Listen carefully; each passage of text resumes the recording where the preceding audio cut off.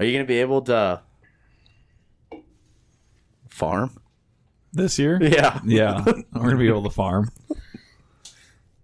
Is your corn just messed up or? No, we're, I would say we're going to probably run between, some spots are going to be 100 bushels the acre, and some are going to be 200, and we're going to see what the hell happens out there and what we bring in. Beans, we're guessing 40 to 50 bushels an acre, which we got more rain down there than we did in Otsego. So things look a little better down by us than they do up by Otsego in the sand country. You guys are all clay. Clay and black dirt. You can tell when you get outside of this area, like by a 10-mile radius, it gets way better. Yeah. All by where I'm at. I'm in the sand, a little bit of clay, but mostly sand, and it's not holding water at all.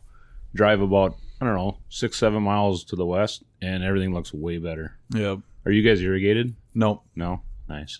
Well, at least you guys are getting something out of it, though. Right. I thought it was pretty good. I was walking through it this morning, and you had plenty out there.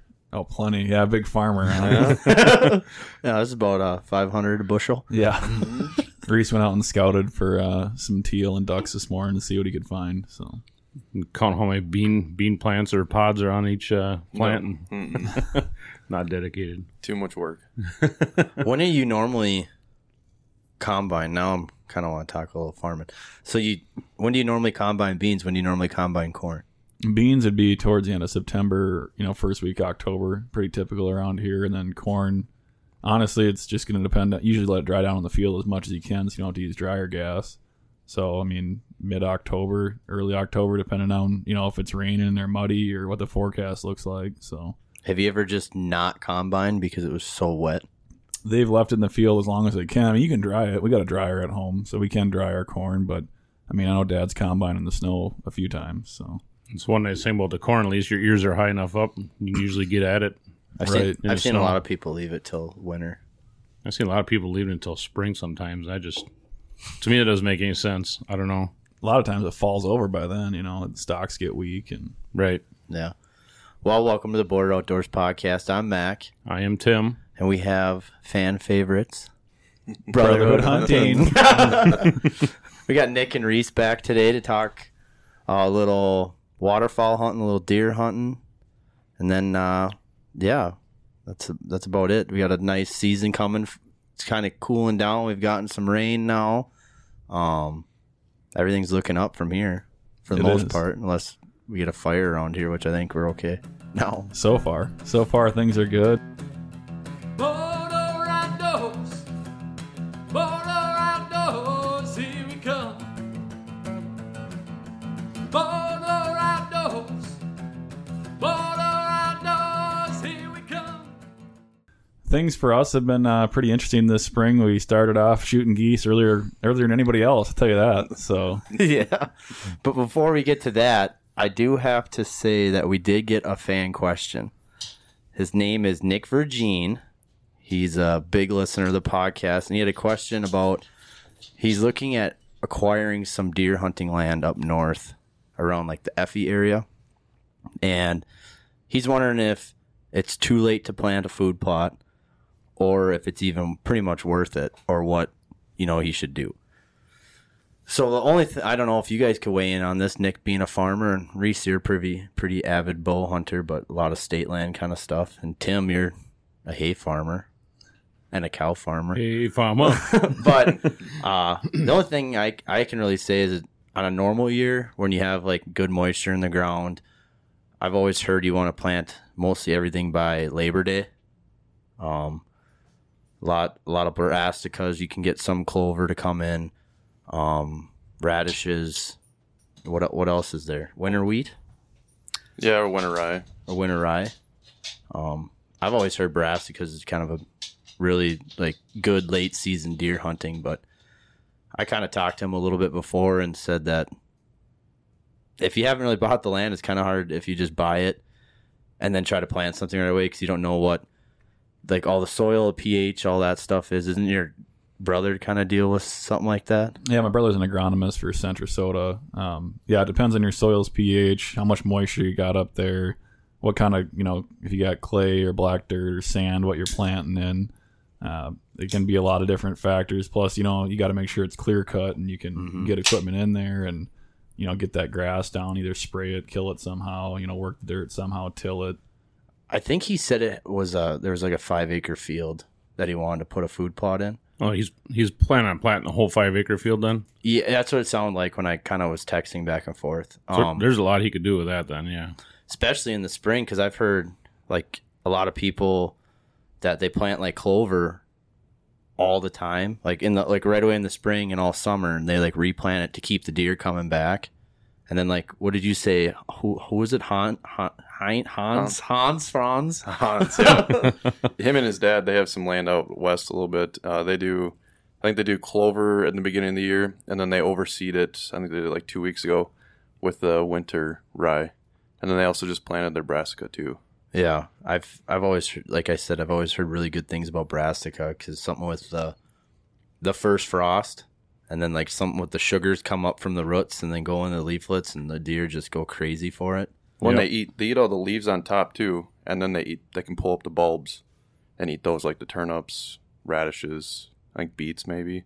And sometimes if they eat off the greens off the top, sometimes those will regrow too if they don't get at the bulbs. But eventually they're going to dig into the bulbs. And I was going to weigh in too a little bit. One thing about planting the radishes and the turnips and things like that, if they don't get into those bulbs and you have some kind of harder soil, you start off with hard soil, you obviously tilled it up. It'll help you kind of maintain your soil and aerate it too, because some of that stuff that they're not going to get at will actually start to rot in the ground. It'll give you a little bit of fertilizer for later on, and also help aerate the ground. So I would have to say, if you're going to be planting something like right around now, August to September, you want to get something in the ground. This year's been a hard year with all the lack of rain. Sounds like you're up north a little ways. Seems like, I don't know, when I watch a forecast, I see a lot of rain coming through that way, but I would probably kind of lean towards the radishes and brassica, just for the fact that it'll hopefully come up quicker, at least for this year. What are deer like up in northern Minnesota? Because like, you don't want to plant like something that they're not going to eat, something that they're kind of used to. Because I've heard people that they bring like sugar beets back from here, and like deer don't touch them because they don't know what they are. Don't know what they are. They're not used to eating them. Yep. So like up there, it'd probably be your clover and, I'm guessing, turnips and brassicas. Yeah. Yeah. So, and if you got in early enough, you could always do corn or soybeans as well. And you always could. Yeah. So, alrighty. Well, let's go back on the waterfowl hunting. So you guys, Nick, you said you guys went out and you shot geese earlier than a lot of people. Where'd you go? How'd you do? Well, with that story starts a little earlier. That was, we planted beans this spring, and there was a pond full of goslings and adult geese, and they had ended up eating off about 5 acres of our soybeans. And so my dad met with a DNR officer out there, and they gave us a permit to take 25 geese through a management license that the DNR issues. So you can take 25 at a time. They recommend shooting the adults first. So they told us. We went out there the first day they were out there. We had quite the experience. We did shoot 2. We did get 2 adults. Yeah, we were out. We looked like some hillbillies. We were running around County Road 11 with shotguns in our hand along the tar road. And lo and behold, the police chief stopped us with his lights on and goes, "What the hell are you guys doing out here?" We're running across the road with shotguns trying to get these geese. And Reese is talking to the police chief, and I'm still trying to shoot the geese. There's only 2 left there. And luckily, he understood after we explained to him the permit and what we were doing out there and the damage the geese had done. So he let us go.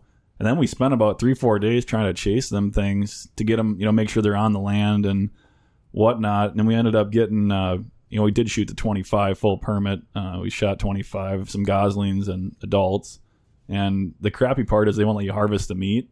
The DNR won't. You said to throw it away? You have to bury it. You got to bury it on really? site. Yep. So we brought the skid out and we had to bury all that meat, which kind of sucked because as hunters, ethically you want to use that meat somehow. Right. Yep. So is it like not any good, or they just, because then they can't track where you got it, like I think they just don't want you benefiting from it because it's for management purposes. It's just to get them out of your field.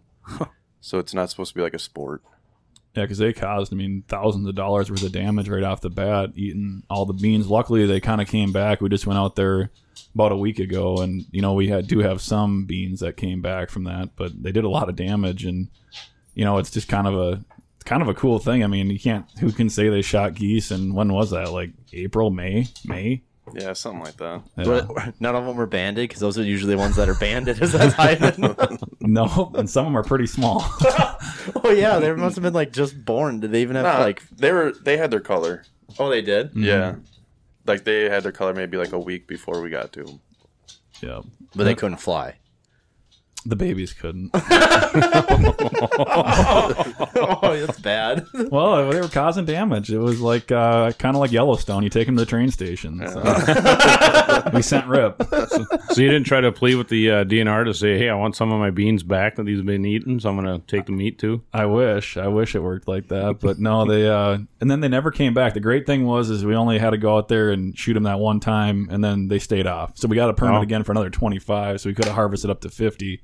But we never saw them do any more damage again, which was at least great. They got the message. So. Yeah. Did your dad have to jump through hoops to do that? Like pictures, all. It's documentation. So we had to fill like a PDF form documenting how many geese, when they were taken, how many adults versus gosling, stuff like that. But like to get the permit. I just had to meet the DNR officer on site. He goes, "This Oh. is the worst I've seen all year." He said, "I've never seen something like this year." So. Wow. And you give them a list of shooters. So there's only X amount of people that can go out there and Is what- shoot off that permit. Is there a max amount you can have? I don't know if there's like 10 slots maybe or something. But Yeah, I don't know. there's my brother, Reese, and my dad and myself. So. But they always leave it at a quantity of 25? Yep. So you Okay. can't go too crazy. Right. That's pretty cool. I think you said something a while ago about it, and I completely forgot. I never knew that. I always kind of wondered what happened with, the cornfields or bean fields and all that when the geese come in, and just you always hear people talking about how they just destroy everything. Right. And it's kind of an ethical full circle deal. We're all hunters here, everyone who listens too. It's not like we went out there and enjoyed it, but they were causing damage and we were losing money. It was just it was interesting. Not many people can say they shot geese that early. So more or less, you guys weren't hunting. You were actually farming. You're taking care of your land. farming, you're killing. Yeah, basically, you're just straight murking geese. Well, I thought maybe ethical way would be saying, well, we're farming. Yeah, I think that sounds better. If it makes you feel better. Poor farmers get special permits to shoot out of season. Yeah, can't take the meat though. So. Yeah, that's weird. That's just, I don't know. I find that just really goofy. It's just waste, but whatever, I guess. And then you guys just went and where'd you go? North Dakota? Yep. So we went to southeastern North Dakota, and Reese can speak to a little more. It was my first time. It was his second year out there, so I'll let him talk about that. Yeah, we went out there for opener this year, which was the 15th, I think. We went out there, and season didn't open until Sunday. We got out there Friday night. Which day? Sunday. The 15th. The 15th. Oh, sorry. So we got out there Friday, and then that gave us all of Saturday to start scouting and kind of look around. Found a bunch of geese. There's definitely plenty of geese out there. Everybody keeps saying that there's not water out there, but that was not what we saw. There was every little pond. There might have been like one or two little ponds that were kind of dried up, but everything else was full of birds. And we ended up getting a decent field for opener on Sunday. And it just worked out where all the birds would come right over us, and they wanted to land in a different spot of the field. And I think we only had 3 or 4 groups that came that first morning, and it just didn't work out. We ended up getting stopped by the DNR, and they told us that was pretty common out there that early. A lot of the geese like to land away because they're still kind of family-oriented, and just happened to not work out for us that. So they just don't want to fly into other flocks? They just stick to whatever their family is and then go somewhere else? Or like, what do you mean? Pretty much. So they don't like to land in groups. They'll walk into groups, but they like to land kind of maybe like 50, 100 yards off.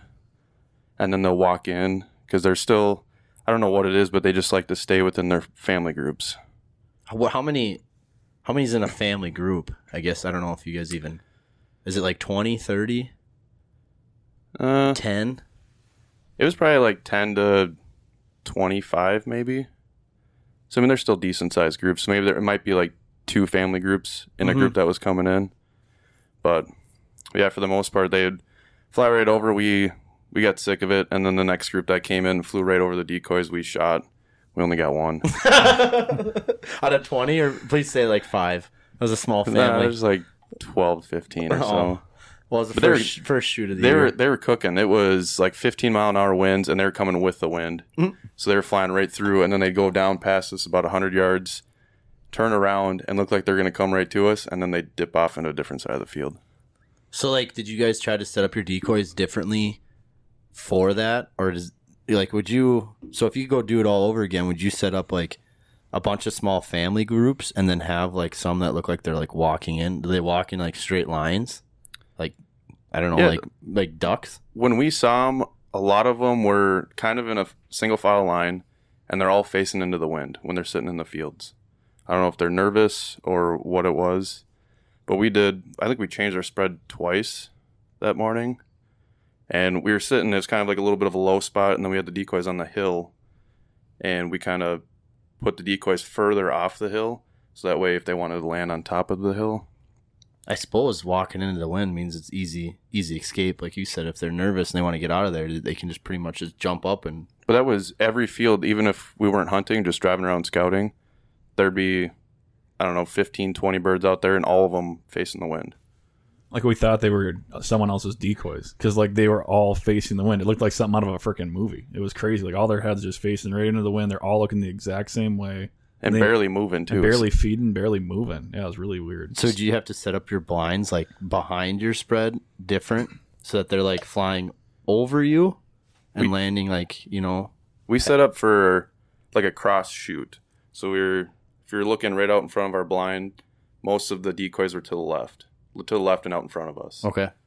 And we actually moved round bales by each other to give us a little bit more of a backdrop and try to conceal ourselves a little bit more. It was a cut wheat field that had kind of grown up with some oats in it, like some fresh green oats were in it. So But did you have a hard time concealing your guys' self? Like, was there a lot of, you know, weed around that you could grass yourselves in, or was it just because There's quite a bit. So there's kind of, in the low spots, green stuff had come back up, and it was maybe 1.5 feet, maybe 2 feet tall. So, I mean, it's pretty tall stuff. And then right where we set the decoys, everything was cut. It was just bound to 2 or 3 inches. So nothing too tall. So did you just get one the whole weekend? 1,200 miles, one goose. Yeah. Who shot it? I think Reese did, honestly. So, I think we all fired at some geese. It wasn't an ideal shoot. Yep. We learned a lot. I mean, to be honest, we probably wouldn't go. The DNR officer said, you know, you're 2 weeks too early. He told us that straight up when he saw us in town. And, you know, learning what we did, I think Reese has had another buddy go out there, same area this last weekend, and he ended up doing well, didn't he, Reese? Yeah, he did pretty good. And he shot a tarsal band. A tarsal band? Yeah, the plastic ones. Never heard of it. Is Is it on go on their leg like a normal band? Yep, so on this one there was a metal band on the 1 foot, and then I think that's called a tarsal band. It's a plastic one. Is that just the new thing they started doing, is the plastic? This one, I think he said it was banded in Nebraska. Why would they do what's the difference between a regular and a tarsal band? I'm not sure. Yeah, just like kind of out east, they do neck collars. Oh, So it's just kind of different. just a different kind of band. Yeah. Probably more rare than most. Yeah, they're pretty rare. Oh yeah, that's a big band. It almost looks like a neck band. Yeah, it's kind of like it's just like a huge wide. yeah, just a big plastic. That's pretty cool. I never even heard of that.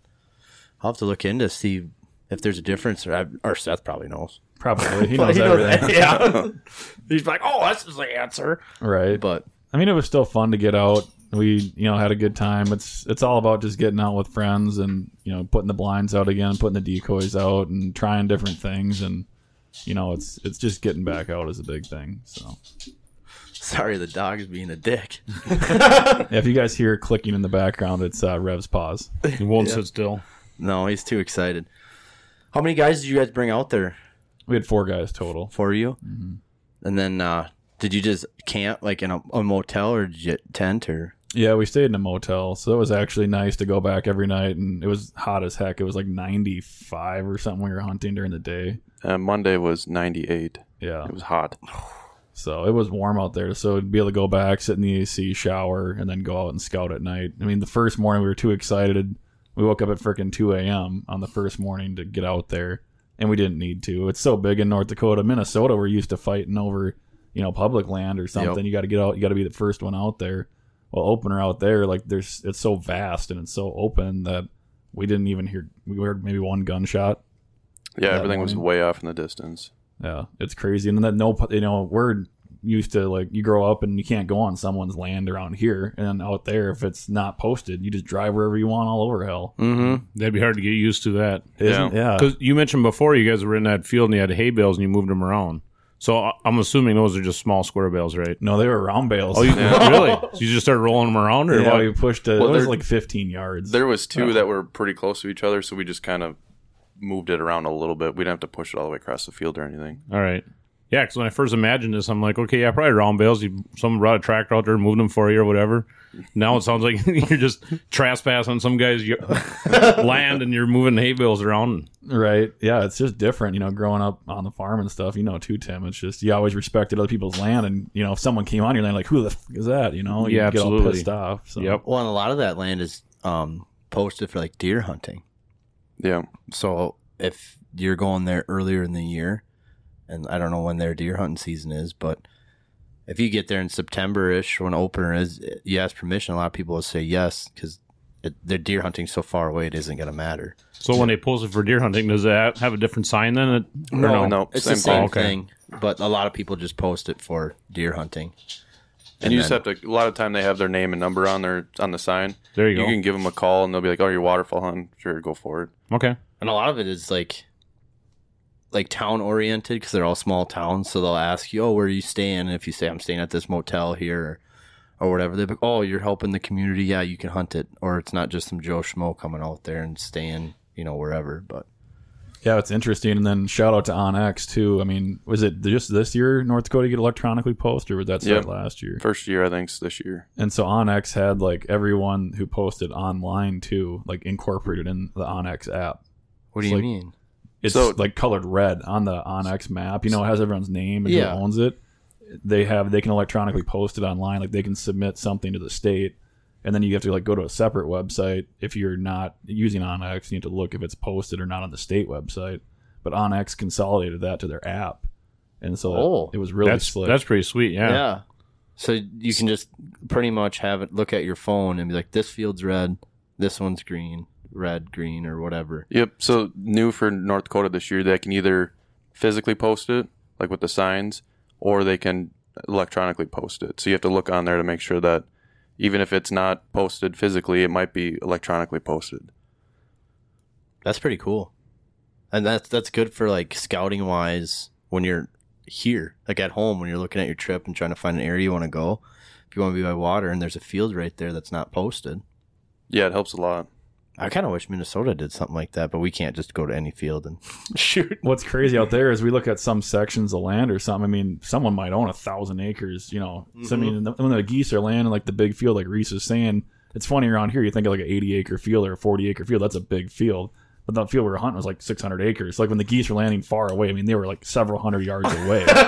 Like it was pretty nuts. So they're on the other side of the freaking country, it seemed like.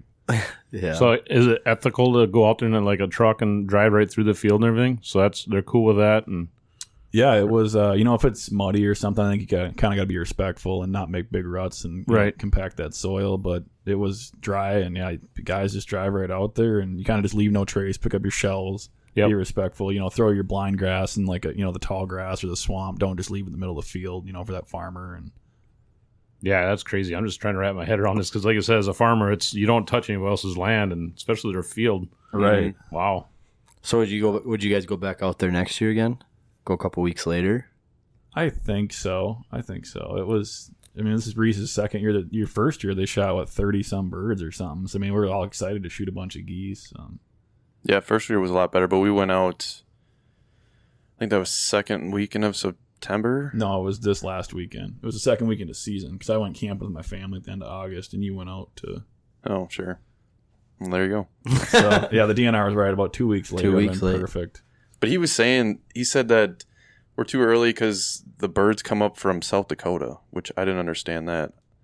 He was saying all the birds from South Dakota haven't come up yet. But I thought it would be the other way, Canada. Come down. Yeah. That's what I've always been told.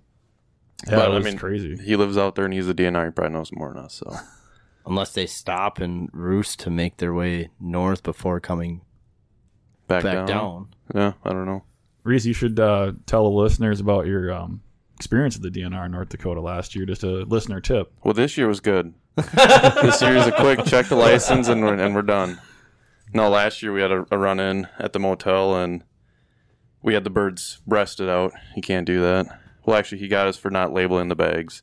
So we had the bags of meat, and you have to have, I think it's name, license number, bird, quantity, and date it was killed. We didn't have anything. And you have to leave the wing, right? Yeah, you have to leave a wing on. For But- transport. Yeah. yeah, so we weren't transporting at the time, so he couldn't give us a ticket for it. So you're just eating. Like if or I guess transport, you mean if like you were driving across North Dakota to go home. Yeah. So if it's in your vehicle, you have to have at least a wing. Mm-hmm. And yeah, we did not. We did not have any of that. But we used a bird hitch this year, only for one. But They work really good. They're sweet.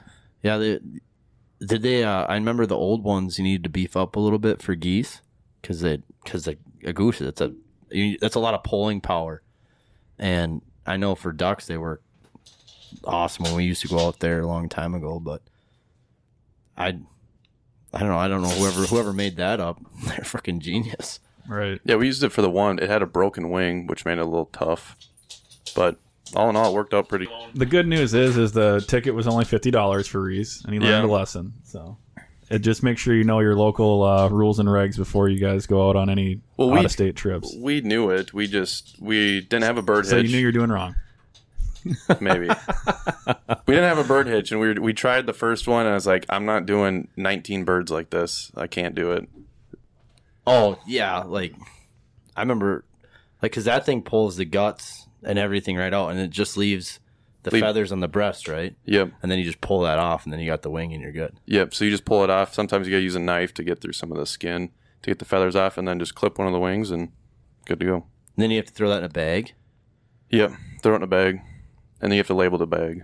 Yeah, with all the stuff you said. Yeah. But okay, well, are you guys planning to make a trip out there this fall? You know, at this point, there's no plans in the books yet. It's kind of I always like to wait on harvest, make sure the the beans are off and the corn's off and the tillage is done, and then you can kind of go. It's Yeah. you kind of get obligated into the staying around when you grew up on the farm. So Yeah. So, are you guys gonna do the early teal season? we are. It is a big weekend here in Minnesota with the early teal season and opener goose for early goose. So Saturday morning we'll be out somewhere in Wright County trying to shoot something. So. Like, do you think it's a good idea to have the early teal season? Like Seth had mentioned earlier, and some people have said, like, I think you just got to make damn sure you know what you're shooting, and that's anytime you hunt. But I think you got to be extra cautious this year. The DNR is going to be looking for people to screw up. Mm-hmm. So I think they're going to really be hard on every hunter who's out there on public water, especially, and they have it's a good point. Don't shoot something unless you identified it. I know Reese just told me tonight when we were eating supper that, you said teal, you have to wait now? Yeah, so for teal season, normally for waterfowl, you can shoot half hour before sunrise. And now for teal, you have to shoot at sunrise. So you get an extra 30 minutes, lighten up, you should be able to identify birds a lot easier. Because I know there's been some times, especially if it's cloudy out and you're shooting half hour before sunrise, it can be a little bit more difficult to see what you're shooting at or identify them. But yeah, I think that'll be good. I don't know if a lot of people know that, so you might be hearing a lot of shots half hour before sunrise. But I was talking to Seth about it, and I was like, why don't they just push it back till 7 o'clock or 8 o'clock or whatever, and so that you can see it? But it sounds like they did that. Yeah, I think that was a good move on their part. I think it's going to be. I think there'll be a lot of people out this year. I think it's just COVID made everyone, kind of want to get outside again and revitalize the outdoors. So I think it's going to be a lot of hunters out this weekend. We'll see. We're hoping to try a public piece of water on Saturday morning, and then maybe a private pond Sunday, and see how that works out. So getting on that, what's your guys'? So you said it's a big weekend, Labor Day weekend, early teal, early goose. What's your guys'? Have you been like prepping for this for like a month, like, or what have you guys been doing to get ready? You've been watching a bunch of like goose hunting videos and getting jacked. I mean, you did just go to North Dakota. We got super depressed in North Dakota. We're like, we can't do any worse. Yeah. We can't, and it's a shorter drive here. So Right. At least you don't have to be so sad and you drive an hour back to the hotel. So it, getting ready, there's not a whole lot. We kind of, like you said, with North Dakota, we had prepped. We brought all our land spread and water spread for geese out to North Dakota with anticipation of if we need to hunt water, we can. So we brought the John boat out and all our decoys and whatnot. So everything's ready to go. For teal, I think, what are we going to run for a spread this weekend? We're just running your 6 teal decoys? probably just 6 teal, yeah.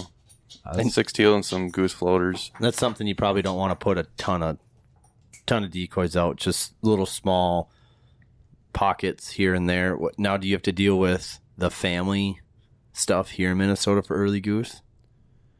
Probably not for early goose. I don't think so. I mean, you still want to do some family groups, but I mean, it's 3 weeks later than when we were goose hunting in North Dakota. So the birds come down. I think the molts are starting to come down, or they should be starting to come down, and they group up, and then kind of family stuff is kind of over after that. Molts. What's a molt? So they're geese that don't breed, or they have a failed nest and they fly north and they go molt. So molting is they get rid of their flight feathers. So they go up into the tundra, I think it is, way up in Canada. They go up there, they have a bunch of food, some fields and stuff like that. They eat there and they wait till they get their flight feathers back, and then they fly back down. So those should be coming through. I think it's like second week of September they start rolling through. I know, I've heard the term, but yeah, I didn't know what it was. That was like an actual question. Like I had no idea what the hell that was. Yeah, and then so geese I don't think they nest until they're 3 years old. So then all those geese from last year, so the 1.5-year-olds, they fly straight north. So like so they lose their flying feathers. Is Their that flight because feathers, they're yeah. so young? No, all of them do it, and ducks do it too. Do they really? Yeah. So it's just a stage of their life. They're not the rejects. Yeah, no, it's just that's just they grow new feathers. So they how they turn over from kind of like they're brown, all they're brown right now, and then later in the season they get all their color. Yep. So those are non-flight feathers. Those are just pin feathers and colored feathers.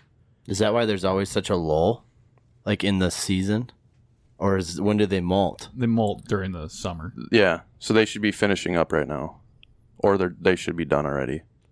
And then they just pretty much just sit in ponds and feed until they get their feathers, like you. Yep.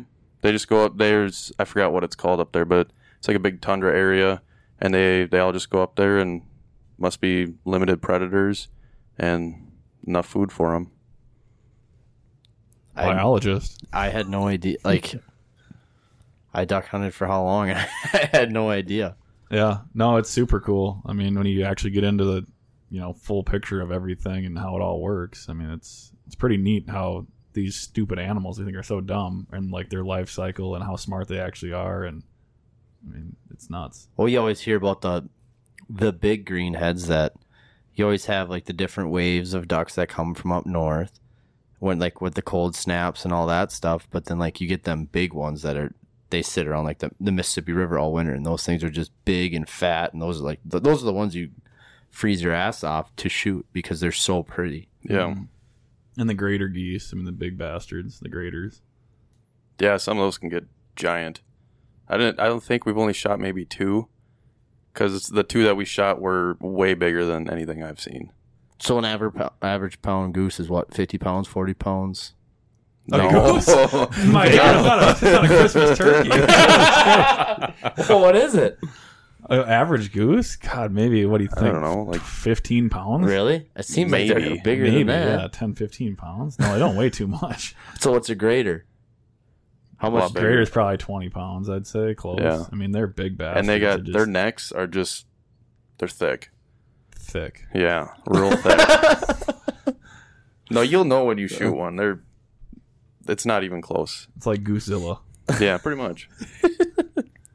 Well, so like for the preparation, So you obviously you've been scouting a little bit to have like an idea of what area you're going to, public pond, private pond. Have you been practicing your calling all year, Nick? Nope. You even I practiced haven't the done any. moans? I haven't done any. Oh yeah. I haven't done any of those in a while. A little bit in North Dakota, but Reese does a lot of the calling. I'm just kind of a assistant, I guess. Just a yeah. Well, you just said you got. When did you get your new gun? So last spring, Reese and I, with our and it wasn't even Joe Biden money back then; it was Trump money. Yeah. We went out and we bought 2 brand new Benelli M2s, Marsh Patriot camo with Cerakote on the barrel. So Cerakote lasts longer, doesn't rust as easy. Mm-hmm. So we bought those last year, and I think we got them on special for $1,400, $1,500, something like that. Yeah, it's that Shields Gun Fair. Reed's Gun Fair. Yep. And they did it all online last year because of COVID, but they still give out I think it was like $200 or $300 off. Yeah. So we run those for our shotguns. For shells, we both have different chokes. I run a Pattern Master Code Black duck, and Reese runs. Do you run the duck or the goose? I run the duck. Okay. I run the Kicks High Flyer. Extra full. Extra full. So isn't that Extra like a full. pattern master? Or who's got the tighter pattern at 40 yards? Have you guys patterned them out at all? Nope. We never have. Nope. Goes in the gun and it shoots well. Call it good. Yeah, we used to shoot Federal Blue Box all the time, kind of just standard or Winchesters, but last year we spent the money and got the Black Cloud 2.0. So far it's been good. It's a lot cleaner than the first stuff. The first Black Cloud is dirty. Like you shot it, Really? your eyes hurt from the powder. It was bad. It was a dirty shot. Yeah, they got a good shot now. Dirty shot. Dirty shot, baby. I've never, like, what is it for a box of that? It used to be like $20 a box for Black Cloud, wasn't it? Is it more? I just It saw it is- this weekend. It was 26 up north at Reed's. I was up in Walker this last weekend. Is that cheap?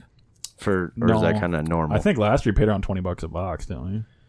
Yeah, I think so because they gave the rebate back. I think it was $50 for a rebate, so I think we paid like $215 or something after the rebate last year. And then this year it's still $250, I think it was. But then you got tax, it's like $270. So it's over $1 a shell now, which hurts. Yeah, I remember going through like a box and a half opener morning, and I'd be so depressed. I get mad when I shoot an arrow and I lose it, and I'm like, oh, there goes $20. But Yeah. like, Jesus. Yeah, it's expensive now. And for decoys, actually, I bought all my goose floaters from Matt and Mitch. So Oh yeah. How many do you guys got now? I have 18, and Reese, you have. I have 8 or 9. I think I've lost a couple. Yep. They sink. No, wind takes them away and then couldn't find them. You set the spread in the dark and then your sun comes up. It's like, I thought I had more decoys out there. So yeah, that was like a mixed bag from Mitch and Matt. It's like GHGs and I don't A know. Higdon. There's one Higdon. One I think. Higdon and the rest are GHGs. Yeah. And then I have Dakotas and I think 2 Flambeaus. For water. For Yeah, water. For water. And our field spread consists of, again, a hodgepodge. We got Dakotas. We have Final Approach. What the hell else, dude? Oh, we have Bigfoots. Bigfoots. And then we have, for silhouettes, we have Die Bomb, Big Al, Yeah. and White Rock. Yeah. I've heard that a lot. Dive bomb. Is that just a new type of decoy? Is it like a Dakota decoy or? No, they're just, Just silhouettes. Oh, really? Like that corrugated plastic with a stake that you pound in, and I mean we bought 5 dozen for $300, so it's like a cheaper way to go now, and they're so much easier to carry. They're lighter. You can fit 1 billion of them in a bag and throw them on your shoulder and walk out. Compared to, I mean, you carry maybe 5 full bodies if you're lucky. You know, when you're walking out in the field, maybe. And if you're carrying Bigfoots, they fall apart. And Yeah. Yeah, I think Dive Bomb just does the best job at marketing, to be honest. When it comes, I mean, Big Al's out there too, but everyone loves Dive. But they got a podcast, and then Dive Bomb. Die Bomb Industry. Industries or whatever, yeah. I remember you telling me about that podcast about the guy up in, is it Saskatchewan or somewhere up in Canada, when he had like this, someone couldn't go hunting and he was a guide. So this other guy filled in, and then he happened to like call and tell these guys, you know, take them. And all of a sudden you heard a shot, and then that was it. And the guy slipped next to him and shot the guy that was, or slipped and then shot the guy that was right next to him, and the like wad was in his mouth. Yeah, it's Yeah. called Tragedy in the Blind. Yeah, and if that you was- haven't heard that podcast on Dive Bomb Industries, I highly suggest every hunter listen to it just Yep. to remind yourself about hunter safety, especially like this weekend. Anytime you're getting out again. I mean, I had a close call 3 years ago at Brent's Land where we all popped up in the layout blinds, and my buddy shot across me. He shot the rib of my gun off. Oh, wow. I have a picture. Wow. I'll give it to you. A picture you can put on the border page. He shot the freaking rail off my gun, and luckily didn't shoot anybody else. But it just reminds you, you got to make damn sure you're pointing that gun when you're shooting across people. I mean, that was a terrible story. That guy slipped and killed them, instantly right there. I remember I was duck hunting up with Matt and Mitch. It was like 5 years ago, and we were going through these lakes up there in the Crow Wing chain of lakes. We saw these guys. We waved at them. We went by and we sat out there and hunted all day. And then we came back. We're like, oh, they're not there. Okay, so we load the boat up, whatever. We take off, and then all of a sudden we get home. I think we stayed up there all weekend. We got home like really, really early Monday morning, like 3 a.m. And my grandpa was telling us about the shooting accident up there. And it was the same thing. Those two guys in the duck boat, one guy slipped and shot the other guy at point blank range. Oh, man. And we didn't, it must have been the morning after, because we didn't hear a gunshot or anything. But the guy just got married. He was only married for like a month. And it's just like, I wouldn't wish that on anybody. No. And that guy, like going back on the dive bomb, just hearing him talk about it, you could just hear like the reflection in his voice. Like it was just like, I couldn't imagine sitting right there because he asked his buddy to come out hunting instead of that guy that ended up filling in. He's like, if my buddy would have came out, he would be dead. Yeah. Yeah, it was. But yeah, I haven't had that many close calls like Right. that. Like you get your rail shut off on your gun. Yeah, it was a crazy, and then luckily it didn't shoot the barrel. So they took it to H&H. I made my buddy pay for it. Obviously, I'm, like, I'm not putting a new rail on, but they actually just spliced in a chunk of rail on my old 870, and I still have it in there. It's kind of a memory at this point. Honestly, it's my backup gun, and it's got like a 4-inch chunk of different rail in it, and yeah, it was nuts. I'd felt something, but I didn't really realize what it was at the time because I thought I felt like I got like powder in my eyes, and I'm like, wonder what the hell that's from. I thought maybe. Well, and then you thought Black Cloud was right. dirty. I was That like, was- yeah. And then all of a sudden, I was like, huh. I got home the next day, and I took a picture. I'm like, son of a bitch, you shot my gun accidentally. And he was so sorry about it. And like, we didn't really realize it that day. It took me a whole day later to realize it. So did it have like BB marks or like how did you know that they're indented. yeah, I'll send Really? you the picture. You'll have to throw it up just to remind everyone about hunter safety. But yeah, it's crazy. You can see the BB marks on the rail. Well, I wouldn't doubt it. Like I remember, people are probably tired of me saying, "Oh, I remember," but like you get that you're anxious. You got ducks coming in, you're calling at them. It's opening morning. It's whatever morning your adrenaline's running, and not like that close of a call, but someone shoots right by you and just if it blows your ear off. Muzzle Yeah. blast. Yeah, and it's just God, and I've done it to people. People have done it to me. You're focusing on that one duck that's flying across and you want to shoot it. Yeah. You're not realizing the guy how Right next to you. close he is to you. Yeah, I did that to a buddy of mine too when we were kids. And he chewed my ass. Oh, it hurts. It's like my hearing's going down fast, and I blame it on that. Well, have you heard of Bobby Guy? No, Bobby Guy Films. He does YouTube. So there's a video that he just released for early season, and he's getting a lot of scrutiny for it for dogs breaking out into the spread and then him shooting. And I guess there was a close call with one of the videos, and he's been getting kind of blasted online about everything like that. is it his dogs or It's not his dogs. No, I think there's 2 of them. They're saying that broke into the spread, and they're sounds like they're like in the spread, and yeah, it's like 10 yards away, and they're all shooting right towards the dogs. Oof. So that's another thing. If your dogs are breaking, you gotta not shoot. Well, yeah, and I've seen like the Facebook. What is it? What's the Facebook group? Minnesota Waterfowlers. Yeah, Every once in a while, it seems like once a year, every 2 years, there's always a picture of a dog that's got, at the vet getting BBs taken out of it because yeah. of that. Well, and they're a lot lower too, so sometimes you might not see them. You just got to be aware of where they're at. Yeah, and that's where training, like having a dog for hunting or pheasant or any of that. That's Yeah, well trained. yeah, that or like you always see people that have like leashes that they tie it to the boat or tie it to the ground so that they can't take off until Yeah, you until know, they let them go. Yeah, but I don't know. It's just I can't get over that the fact that you almost got your rail got shot on your gun. Yeah, it was crazy, and like I said, it's just good. This time of year to talk about all these things. That's what podcasting is great for. Get all these talking points out there. Remind guys, hey, know where the dog is, know where your buddy is, know where your zones are when you shoot. Whether layout blind or in the boat, just know your area so you're not shooting your buddy's gun or muzzle blasting your buddies. And everyone's got to come home at the end of the day. That's the biggest thing. Yeah. What is the what's the big name decoy now? Because like, is it still Dakota? I remember when Dakotas first came out, and then it was I'd probably say Avian. Avian X. Yeah, I'd probably right. say Avian would be the number one. Do you guys have any avian like Yeah. duck decoys or goose?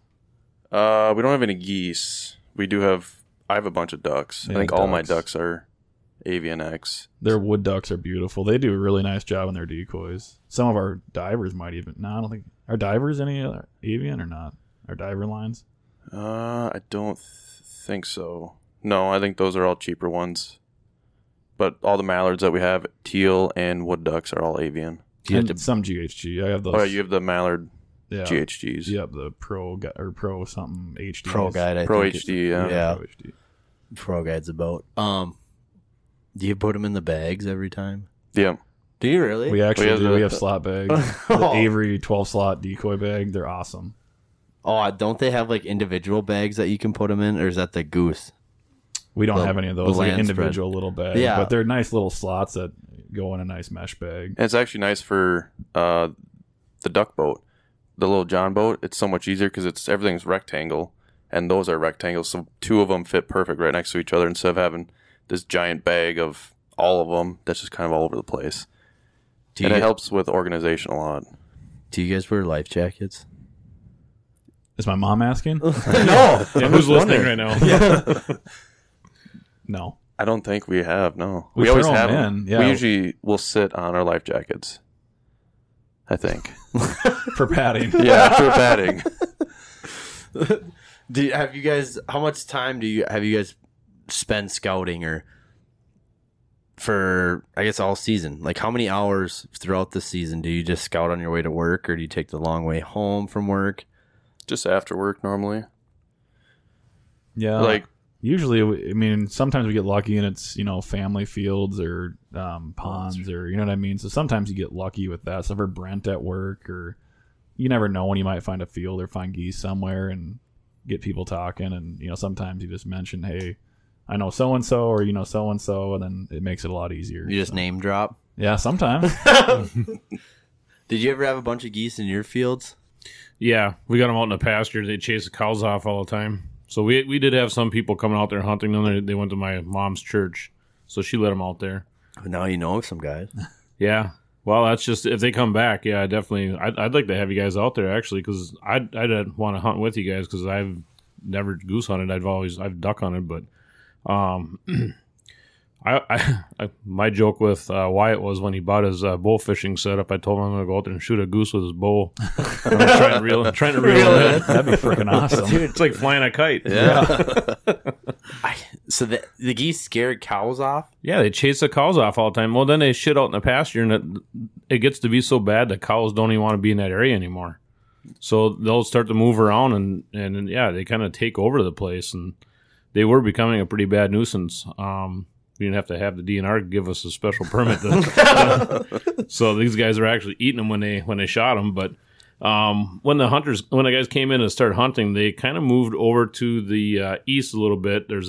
Our neighbor has a llama farm, so they go out there and they were in the pasture with the llamas there, but they would still sneak over to our cow pasture once in a while. And I don't know. I don't feel like such a little bitch now, because like when you go golfing and you have them, hissing at you, running at you.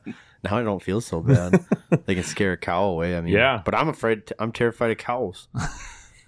Well, I got a goose story about me when I was young, but I'm not going there right now. That was like one of those farm geese too. We didn't like each other. So, anything else on waterfowl? No, we're just excited for the year, and we'll try to keep everyone updated on Facebook and Instagram, and kind of let everyone know that if we fail or succeed, and probably fail, we'll still post on there. So, I got one more question. What do you guys like hunting more, water or land, or where do you have your most success between the two? I guess kind of two Water. questions. My preference would be to hunt fields, but we always have a lot better luck hunting water. especially ducks around Minnesota. In North Dakota, you might get those big cornfields or those big mallard feeds, but around here, we rarely see ducks in fields, to be honest. Yeah, and it's nice going out to water. You're gonna have everything. You're gonna have divers, puddle ducks, geese. We're fields and coot. Yeah, What is it? Is it 50 or is it unlimited for coots? I think it's 15 or I don't know. Coot soup. Coots. Let me know how it tastes. Yeah, we'll have to have a border feed. Coot. I always know. I think I can't remember who it was, but they wanted to get a dog and name it Coot. That'd be So awesome. then, like when they're out there, you'd be like, Coot, Coot. I prefer water, I'd have to say, too, overall, just because the access to it. And like Reese said, when duck hunting I probably prefer over goose hunting. We seem to get skunked a lot in goose hunting. We're good at that. We're always frustrated. It seems like every year we go out there and we try our hardest, we set out a spread, try to do everything right, and we still have a hard time shooting the son of bitches. So it's I feel like that spring season we got a little revenge. Yeah. So Do you guys like really grind out when you go to these water spots, or do you just go to like a Pelican where there's like a nice public access, or are you guys dragging canoes and boats through cattails like hundreds of yards to get out there? Or like... little bit of both. So we do have a boat with a decent motor, and that's all. You have to have an actual access to get in. But then last year we were hunting a couple swampy marsh things.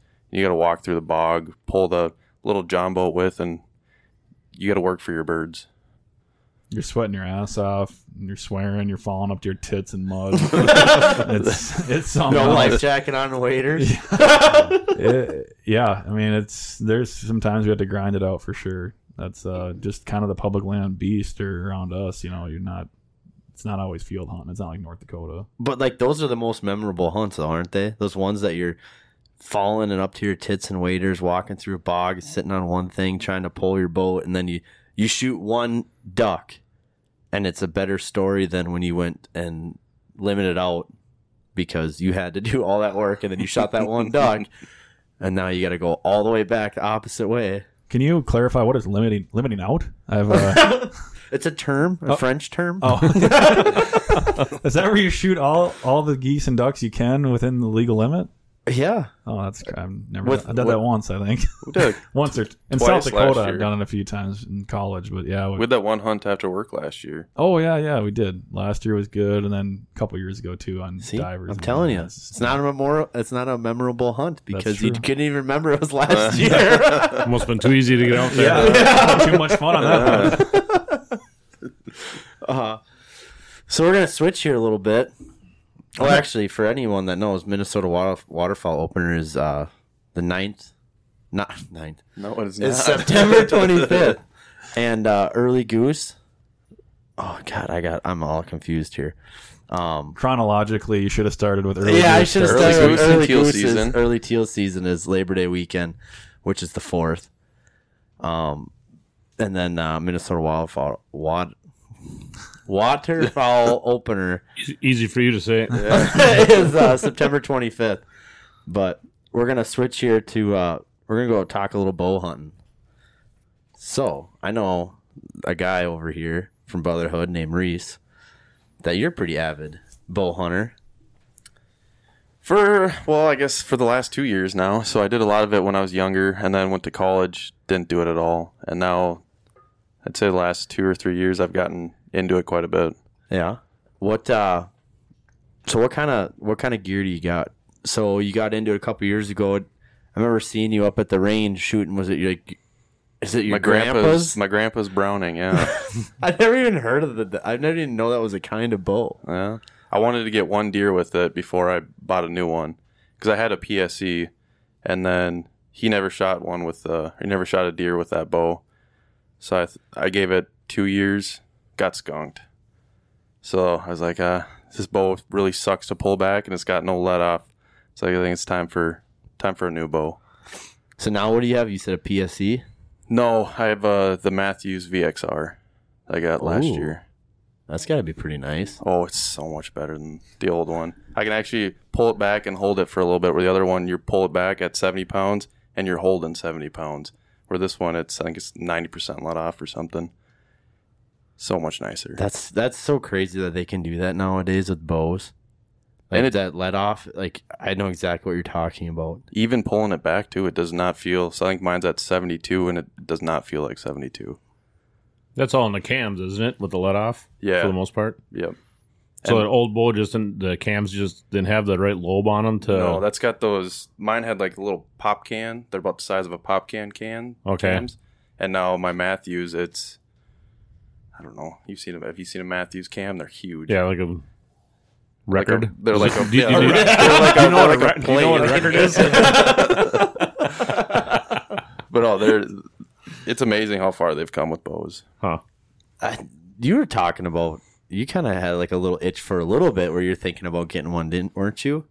Bow hunting to me is just another expensive hobby. I feel like I can only have so many expensive hobbies, and I would love a bow, and I would love to do it. You do get a longer season, so it would be sweet for that. Like and especially with, I'm sure you guys have discussed a little bit the park hunts and stuff. You get a little more opportunity. I feel like. Yep. Where I get lucky though too around metro area deer hunting. You get like 3-4 weeks of hunting too. You know what I mean with the management area there. Well, yeah, and I think what is it unlimited does or 5 does or something too? Yeah, it's something like 5 that. deer now. They changed it. It used to be unlimited. Now it's just 5. Yep. Which is still plenty. Yeah. So it's one more thing. I'm not ready to get into it yet. Is there a special permit for that? I don't think so. If there is, can I put my name on there? You want to shoot a fawn or what? Yeah. Yeah. Little Veal. veal. So what kind of arrows did you shoot, Reese? I have the Easton Axis. Oh, see, you're about the only person I know in my huge fan group that actually shoots Easton. Fan group or friend group? Friend group. Well, what do you shoot? The Victory. Vaps or?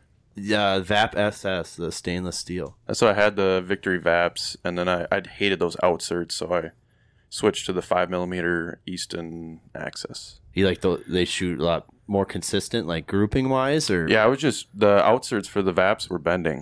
What do you mean the outserts?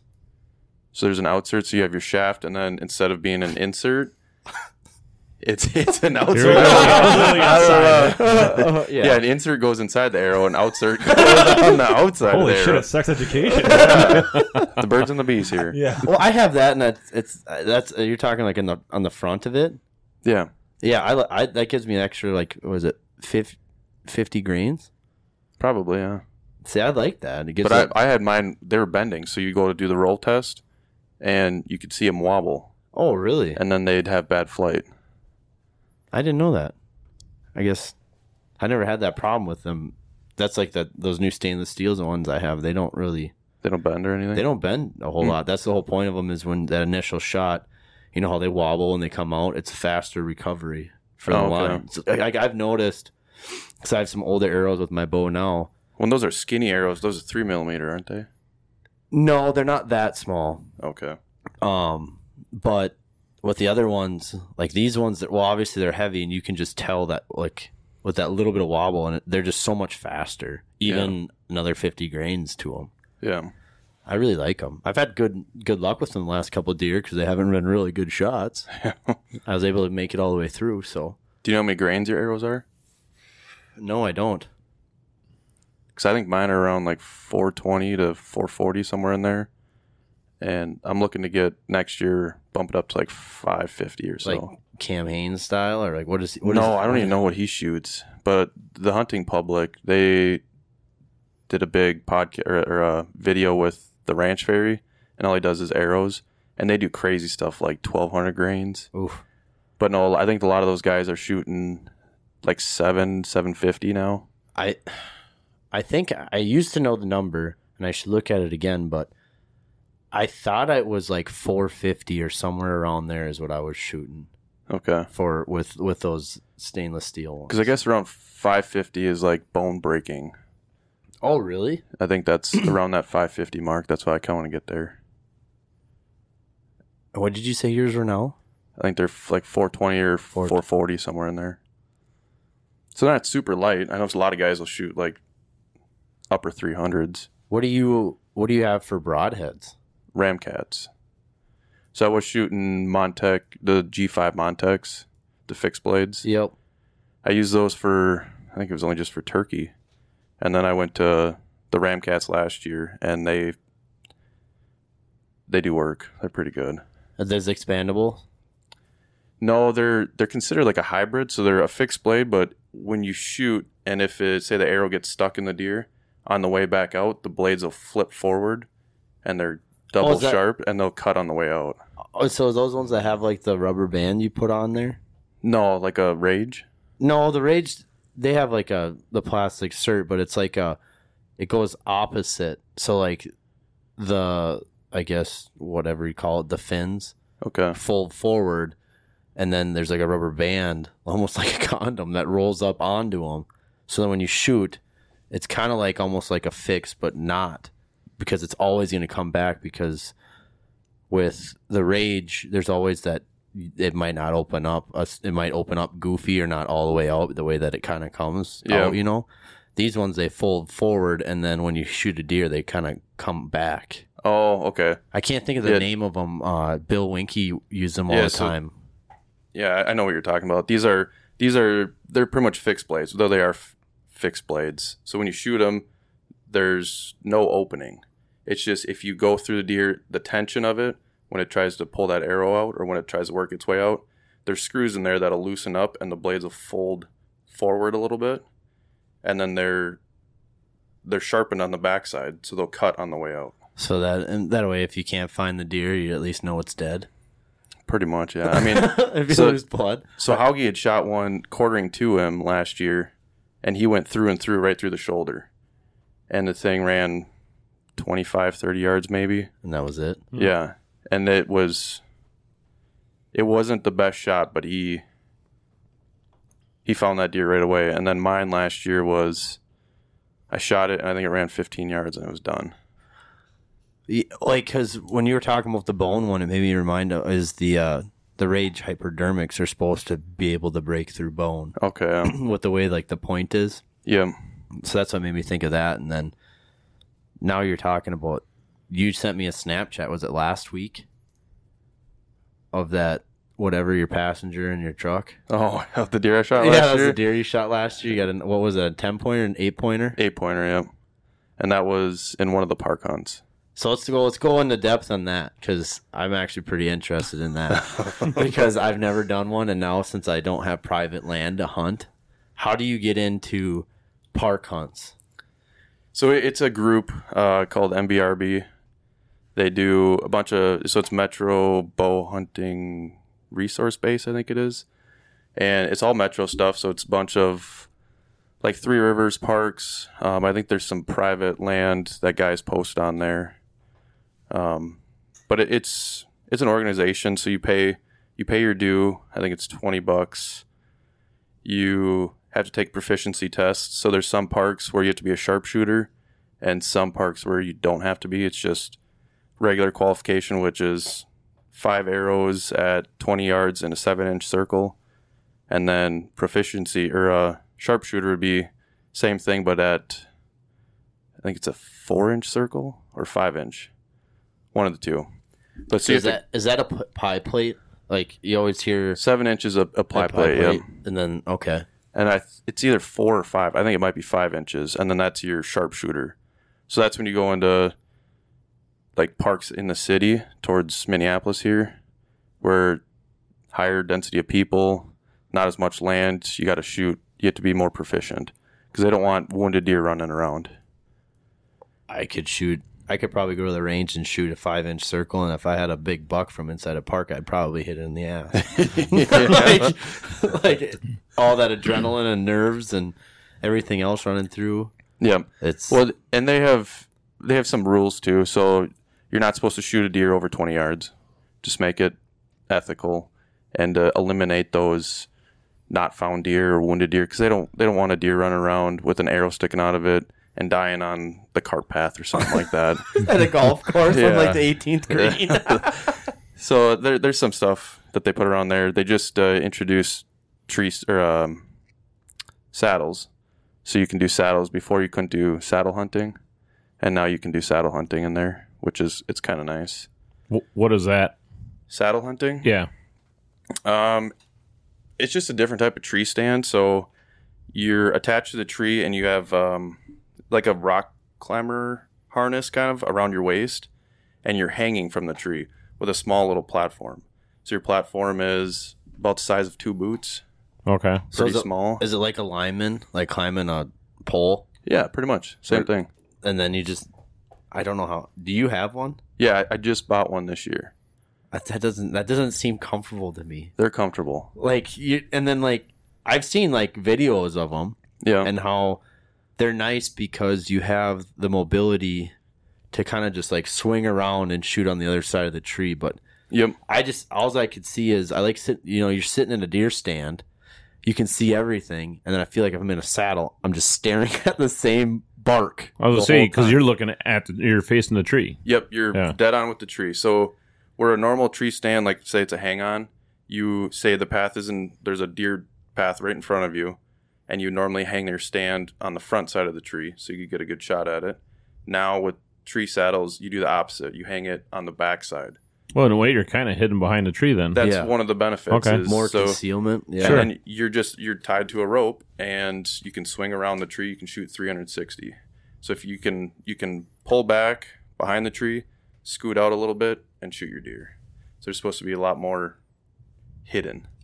How much have you practiced with the saddle and shooting? Have you? I've shot 2 arrows. You're good. No, so I did that just for a test. I think before opener, we're supposed to get a couple guys because Butch, he just bought one too. So we're gonna get together and do a little shooting out of there. You should let me know when you guys do that. I want to see it. Yeah, no, it's fun. It's a little nervous when you get up there. So I did like a practice run. I went out into one of the public lands, set the tree stand up, and just sat in there for about 45 minutes, swinging around the tree, kind of getting used to it. And it's because I mean you're leaning all the way back. It feels like you're gonna fall out of the tree, but you're completely safe in there. Well, I suppose that you're probably more safe in that than you are like a regular deer stand because you're attached to the tree. Like a lot of people don't wear harnesses when they Yeah, go up in yeah. a deer stand. You have no choice now. Yeah. You're gonna Yeah. be wearing that harness. So Yeah, So- you're attached to it. So do you put like do you have different footwear you have to wear? Like how do you climb up the tree, or do you put pegs in the tree or a ladder, or how do you? So everything's the same for if you use like a hang on tree stand. Okay. So if you have, you can do foot pegs. You can do like a small ladder, or I do hawk helium steps. What is that? It's like a mini. I don't know. It's like 27 inches, and it's just a hang on ladder. So they're different sections. Just a lightweight ladder. Yeah.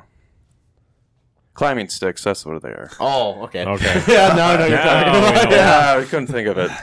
So you just have the rope around the tree, and then you just put your climbing stick on, attach that to the tree, and essentially you're climbing up a ladder, but you're like leaning back when you're doing it. Yeah, with those, so you have a lineman's belt, Yeah. is what they call it. So you're always, as soon as you leave the ground, you're tied to the tree. And then once you get up and you set your actual platform, then you tie on a tether above you, and then that's what you hook onto for your actual harness, and that's what you swing from. And then you can detach your lineman's belt. Wyatt needs to introduce this to his lineman class when they start climbing. Yeah, his There you son's go. going up to, he's up at school right now in Medina to be a lineman. You can use all that same stuff. A lot of guys used to use rock climbing gear and lineman stuff to. All right, Wyatt, see if you can get your boy into school. Start practicing. I want to see pictures. Yeah, it's lightweight. I mean, you can carry all that in a backpack out. Super lightweight. I think my platform is 2 pounds compared to the stand that I was using for a hang on was probably like 15 pounds. And if because we do a lot of public land hunting, so hiking back mile or 2 miles, you have 2.5 pounds instead of 15. I can see how that actually probably would be pretty comfortable, but I'm not going to lie. There's no way in hell you're going to catch me in a tree trying to lean off the tree on a harness. So It definitely takes a little bit getting used to, because I thought it was going to be fine. I set it up just at home, like 10 feet off the ground, and then I actually did it at hunting height, and it's a lot different. I bet. What Sounds do sounds you neat, think? though. Yeah. I'm just listening. What do you think, Squatch? You think you get up in the tree? I don't know. What? But, You do. You sat in that slug, one right? last year. what? Oh, You the sat in hang that on stand? sketchy one last year. Yeah, that was terrible. I don't even know how the thing was attached to the tree. It was bad. You got to like You- climb over the platform to get into it, and it was just terrible. It was so sketchy. No, I didn't wear a harness or anything. Don't wear a life jacket. Don't wear a harness. Don't listen to me. You're a bad boy. Living on the edge, getting shot at. Yeah, I have that climber, and sometimes that seems like you have to find, like everyone says, you have to find the perfect tree, which I found out the hard way. You actually do have to find the perfect tree, because I found one that was like leaning to the right a little bit, Oh, wow. and I'd climb up it, my like 6-7 feet up off the ground, and I call her good because I got vertigo. So then I'd be sitting there, and all of a sudden you're constantly like leaning, and then when you try, because I actually had the harness, and then you try and you stand on that one side of the platform, and I caught it in time, but it started like it almost fell Oh, yeah. because all the weight's on that side, and then it loosens up because you're Yep. constantly moving around. One with climbers, you can't have any limbs in the way. Yeah, you That's have one to of the cut bad everything on the things, way too, up, and they seem like they're so loud. Oh, yeah. It's just, it seems so loud, and you're like, I'm not gonna shoot anything. I'm just making so much noise, and your bow is laying on the ground. And it's like, if I had a Yeah. deer here right now, I'm not gonna be able to shoot it. But the saddle thing would be interesting. it's kind of a newer way of hunting. I mean, I never knew anyone who did it till Ross talked Ross about it, did it, yeah. and then he didn't like it. And Funny.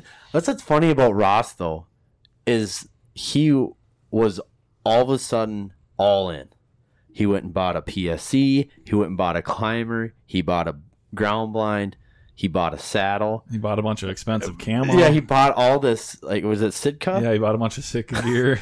And then all of a sudden this year, I talked to him. Hey, you gonna come over and shoot your bow? He sold it. Like, he's selling everything, really? and I'm like, what? Like 2 years ago, you just like went all in, like you're gonna win the lottery, and now all of a sudden, you're just done.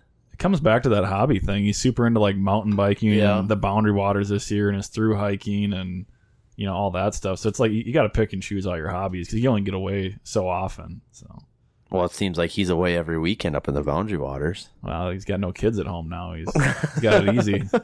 except for the one weekend you guys went up there, which I listened to that story, and I can, like, I re-listened to the podcast this last weekend, and I could totally see Jim being Jim, and then you guys trying to hike that 5 miles out with the canoes on your head, and then you and Jim ran up for it. I'm like, well, Nick's running again. It's probably just like, oh, this is just another morning run. It was, but I'll be honest. Like by the end, I'm like, God, I hope that's the spot we're supposed to stop because Jim is a beast. Like for those of you guys who don't know Jim, I mean, he ran the half marathon and he's talked about in the podcast before. The dude's 43 years old and could kick anyone's ass, like running wise. It's nuts. I mean, we were running 2.5 miles that are just having 2.5 miles of canoes in our back, and I'm like, I was just running my pace, and Jim is just doing fine. He's got a shirt off, just he's like a He's freaking always Greek got his goddess shirt out there off. running. And I'm like, oh my God, are we done yet? Like 2.5 miles after being in the Boundary Waters all for 4 days, but it was just fun to be up there. Just made me feel like shit because the energy he burns running that half marathon is what I take to go from the couch to the fridge. I'm the same age. Yeah, it's he's an awesome guy, and Boundary Waters is a lot of fun. I mean, it's such a fun group of guys, and I recommend it to anyone to go up there sometime. It's such a neat experience. Everyone here has been, so it's so cool. I mean, Tim's got his stories. Remember, he was talking about it, and Reese has been up there once. You've been up there, so I really want to try. I've seen people go up there bow hunting. Yeah. I think my buddy's done that. A lot of deer up there, but a lot of land to cover. Well, the only place that I've gone in the Boundary Waters is like really thick stuff. Yeah. And I guess it all depends on like what, like, you go on the right time of the year with like the meat's probably fine. It's cold enough at night. But I think that would be fun, something kind of cool to try. You go kayak or canoe, however many miles into the Boundary Waters. Yeah, camp out there. That would be fun. That'd be it. Paddle your canoe back home and you got deer hooves hanging out of it. Get your trophy. Just like you normally do, like when you're driving down the road and with the Orange Army going up on opener. Yep. So Reese, you gave me shit for this. For people that don't know, Thermals? yes, for everyone that doesn't know, I put like this blog post last year up on the Border Outdoors website, and I was doing all this research because I'm like new to bow hunting, like within the last 3 years, and I'm trying to act like I'm smart. Like, oh, do you know you got to do this? You learn from this, and then there's this thing about thermals. I've always heard this one way. And the morning I put it out, he read it, and the first person that texted me, yeah, you're wrong. And I was like, what? He's like, yeah, you got it completely backwards. So what, for people like going back into bow hunting, what are thermals and when do you have to worry about them? Mornings and evenings. So normally thermals in the morning, temperature is rising, your scent and the thermals are going to be rising. And then in the evening, they're going to be dropping because it's starting to cool off, and that scent, your scent kind of starts to sink down. So you kind of want to remember that, and with the wind too. So like if you have a wind, if you're hunting like a hillside, your wind might be coming at you, but if you're hunting at night or towards the evening and your thermals are dropping, that might be going right down into the valley where if deer are coming down there or something. So then would you say you'd want to hunt mornings more?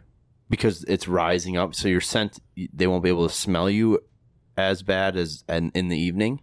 Yeah, and it depends where you're hunting though. So if you're in like hill country, you'd want to hunt the bottoms towards the evening, and then the tops In the morning. I thought it was the other way around. I've always been told that you don't want to hunt mornings because of the thermals. It all depends on where you are. So sometimes the rising thermals, it might help you or it might hurt you. It depends on where you're set up and where you think the deer are coming from. Do you worry about it too much? Like, do you do a lot of scent awareness? Or are you out Just there wind. like ripping heaters and I don't do that. in the saddle and everything else? No, I basically just wind. I mean, you don't have to worry about your scent if you have good wind. I mean, you still have to worry about it. You got to worry about where you're walking in and stuff like that. But I don't go crazy on like scent control and stuff. I'll wash my clothes at the beginning of the season with scent killer, and then that's about it. I might spray my boots with some scent killer when I walk in, and that's kind of all I do. You can't ever eliminate your scent. No, I mean, you're sitting there breathing all day. You got scent on your breath.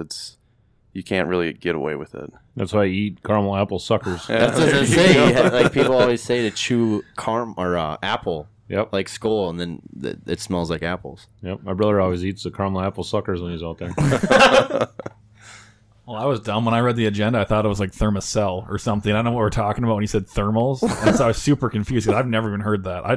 We grew up hunting. You like woke up in the morning, you had your thermos of coffee. And there's guys who used to smoke cigarettes or chew with us. And everyone just goes out. You air your shit out like the day before. Everyone's got their orange shit hanging out. Yeah. And we just go out in the farm fields, climb the ladder stand. It's been there for 10 years, and we try to shoot a deer. Like we have no idea about any of that, to be honest. But there's so many people, but that's the way they've always been, and they always shoot deer. My dad shot a giant deer, and he never does anything special for thermals. Yeah. Thermals, you don't really have to do anything for them. You just be aware of them. But it's not even thermals. He hunts all flatland farm country, so it doesn't really matter. Yeah, but you still have to be worried about the wind. Yeah. Do you guys even do any stands where the stand is? I don't know.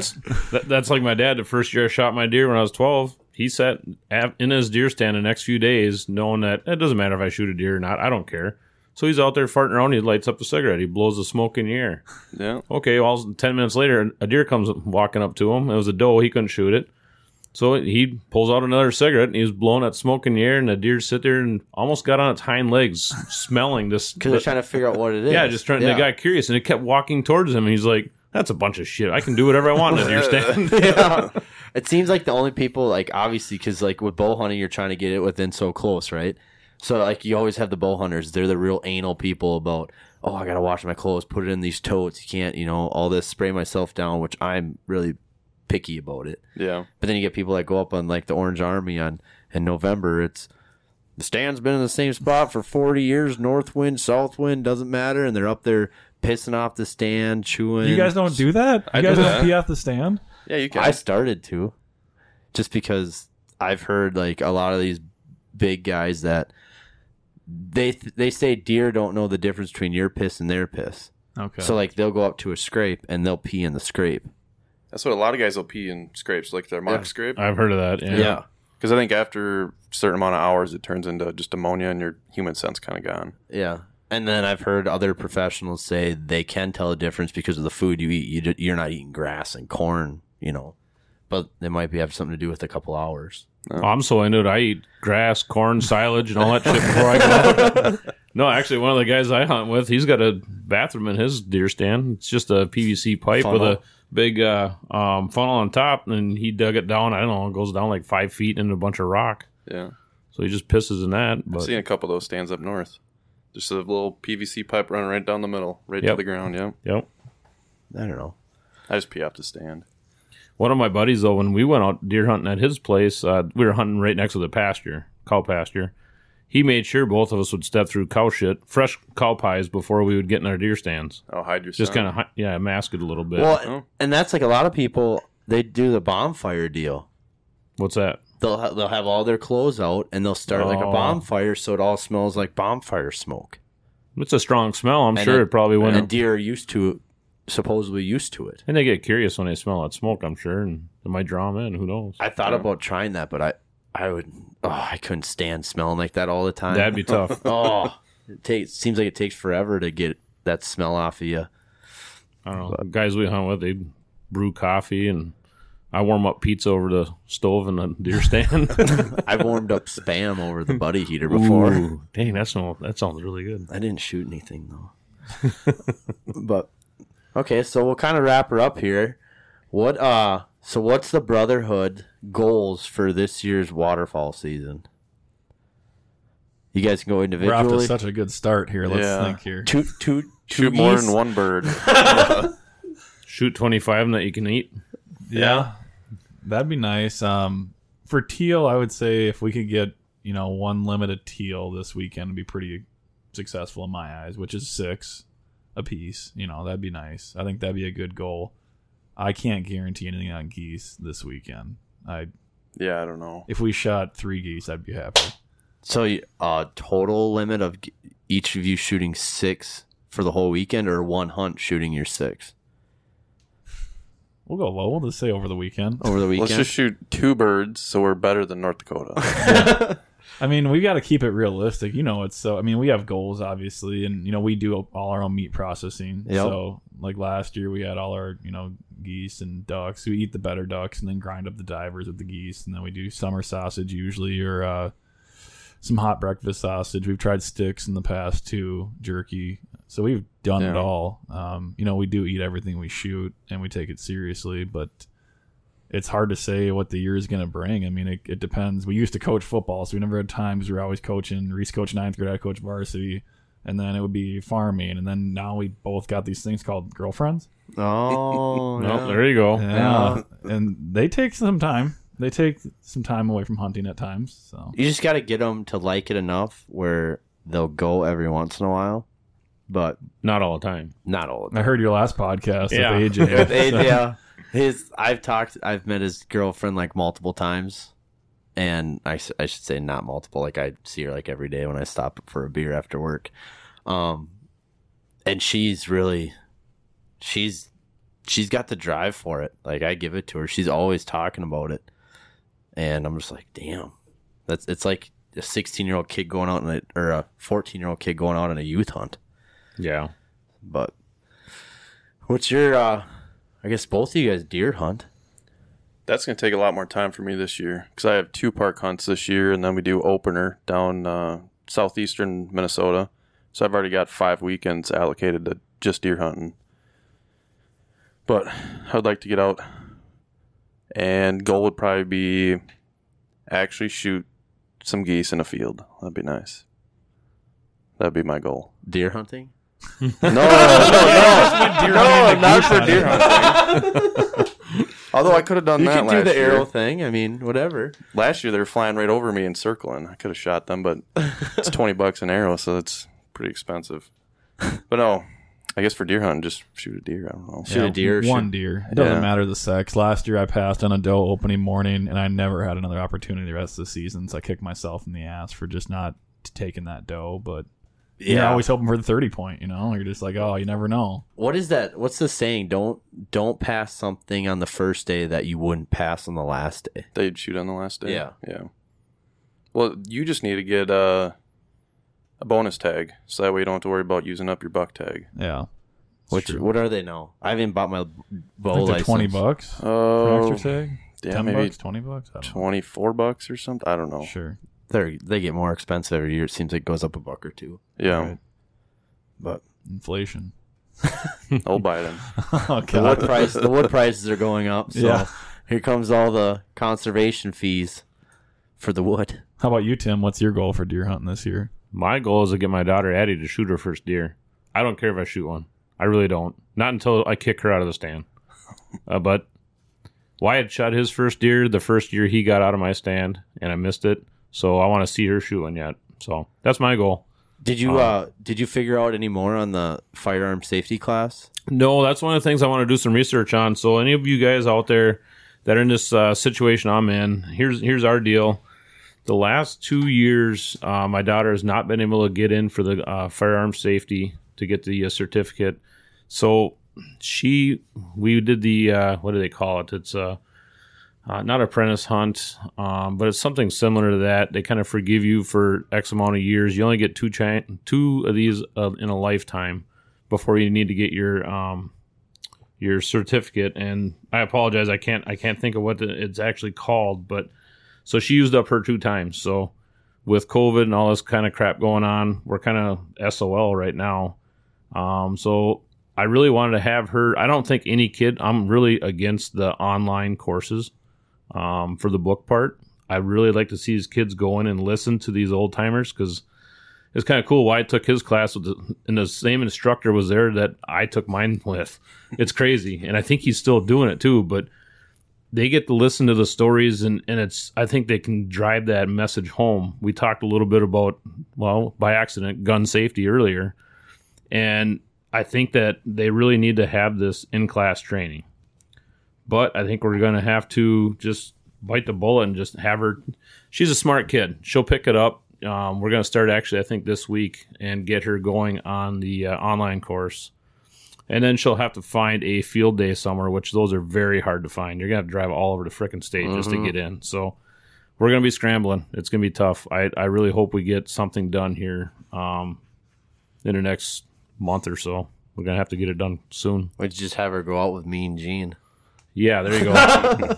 That's all. Whatever he does, don't do it. Yeah. This is what not to do. Yeah, no kidding. So, yeah, that's my main goal. All right. You guys want to cover anything else? I don't think so. We're just excited to kick it off this year, and like we talked, last year, we're excited to kind of be the opening podcast for Waterfall. Obviously, that's our passion. So, thank you guys for having us on. It's nice to have you guys on.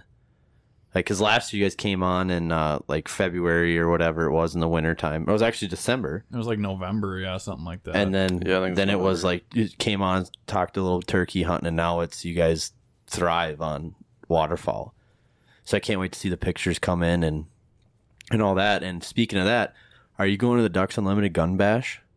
When is that again? September 13th. September 13th in Buffalo, Minnesota. In Buffalo, Minnesota. It's usually at Weco's Bowling Alley. Let me think. I'm not 100% sure I am. Are you? I don't know. I should go. Like I'll have to see. That's one of those things where it's kind of nice where you can. It's like a banquet, so like you can just show up. Right. Hopefully, like the COVID shit stays away, so that you can actually show up and do it. You don't have to pre-register. They don't do it online. Because did you guys do it online last year? And there's like a big like live. That was thing? for the general banquet. So I've never done the gun bash, to be honest. Oh, Seth really? So is this usually different asks than me. the one we did in the spring, or is it the same thing? Just This is the $100 a ticket, and then it gets you a chance at like a bunch of different guns. It's only guns at this one. You can only win a gun. oh, there's not a general raffle and stuff Right. like that. Okay. Brother Mitch, he won an AR a couple years ago at this one. So it's a good deal. It's just it seems like a lot of money up front, but it's funny because we all went to the spring banquet, and I bet I spent $300-400 there. Yeah. You know what I mean? But it's Yeah. like $100 a ticket. God, that's a lot of money. But And I don't even know what it's like 1 in, let's just say like 25 chance that you're going to win a gun, which I think it might be pretty close to that. I thought it was like 1 in 13 or Or was something. it? Yeah, Yeah, I think it's- this one's a little bit better. Yeah. And they have all sorts of stuff. So anybody out there, go to the gun bash and maybe get yourself a new shotgun before waterfowl season, or a new rifle or whatever for deer hunting. Yeah. Exactly. So It's a good cause. we're so what are your guys' social content? How can people follow you guys? Brotherhood Hunting on Facebook, and Reese has the Instagram handle. I think it's just Brotherhood Hunting. Or is it BH Hunting? I'll have to look. Jeez, man, you're not ready for that? It's been a while. You guys Yeah, have been busy.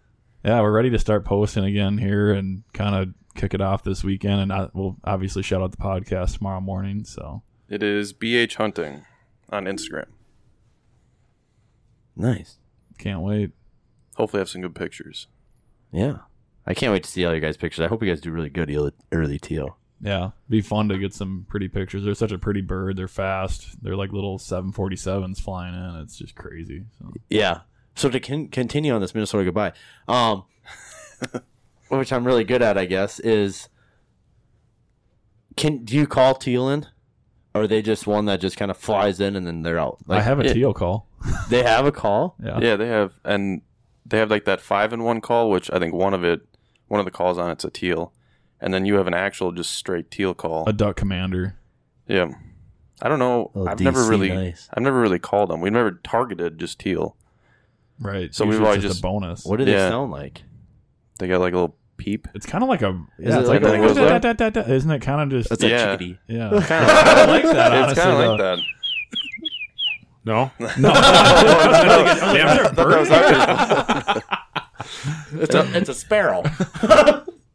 And I was watching some the other day. They're all grouped up. I didn't hear any of them making any noise when they're flying around. And there's 100, 150 in a group. But they're quiet except for they do sound like a jet coming through. They're fast. Oh, So yeah. what are you guys using for shells now? Do you switch it up for teal and goose, or are you just shooting the same thing? Because I've done it both ways, where you have what is it, like 6-shot or 5-shot? Yeah, early then, season for you switch teal it like out. this, you could probably run 4, 5, or 6. It really doesn't matter. I got some 3s, which maybe a little bit on the heavier side, but I'm just going to run 3s this weekend. For goose, if we're just targeting goose, I would go with BB typically. So that's what I run. A lot of guys, do it up different, but I feel like that's going to be adequate for what we're doing. I can't wait to see. All right, I want to add something real quick. I'm going to go back to the deal I was talking about with Addie not being able to get her gun safety. So what it is called is an apprentice hunter validation. And you can only do this 2 license years in a lifetime. So she's done it twice now, so we're done. It's only $3.50.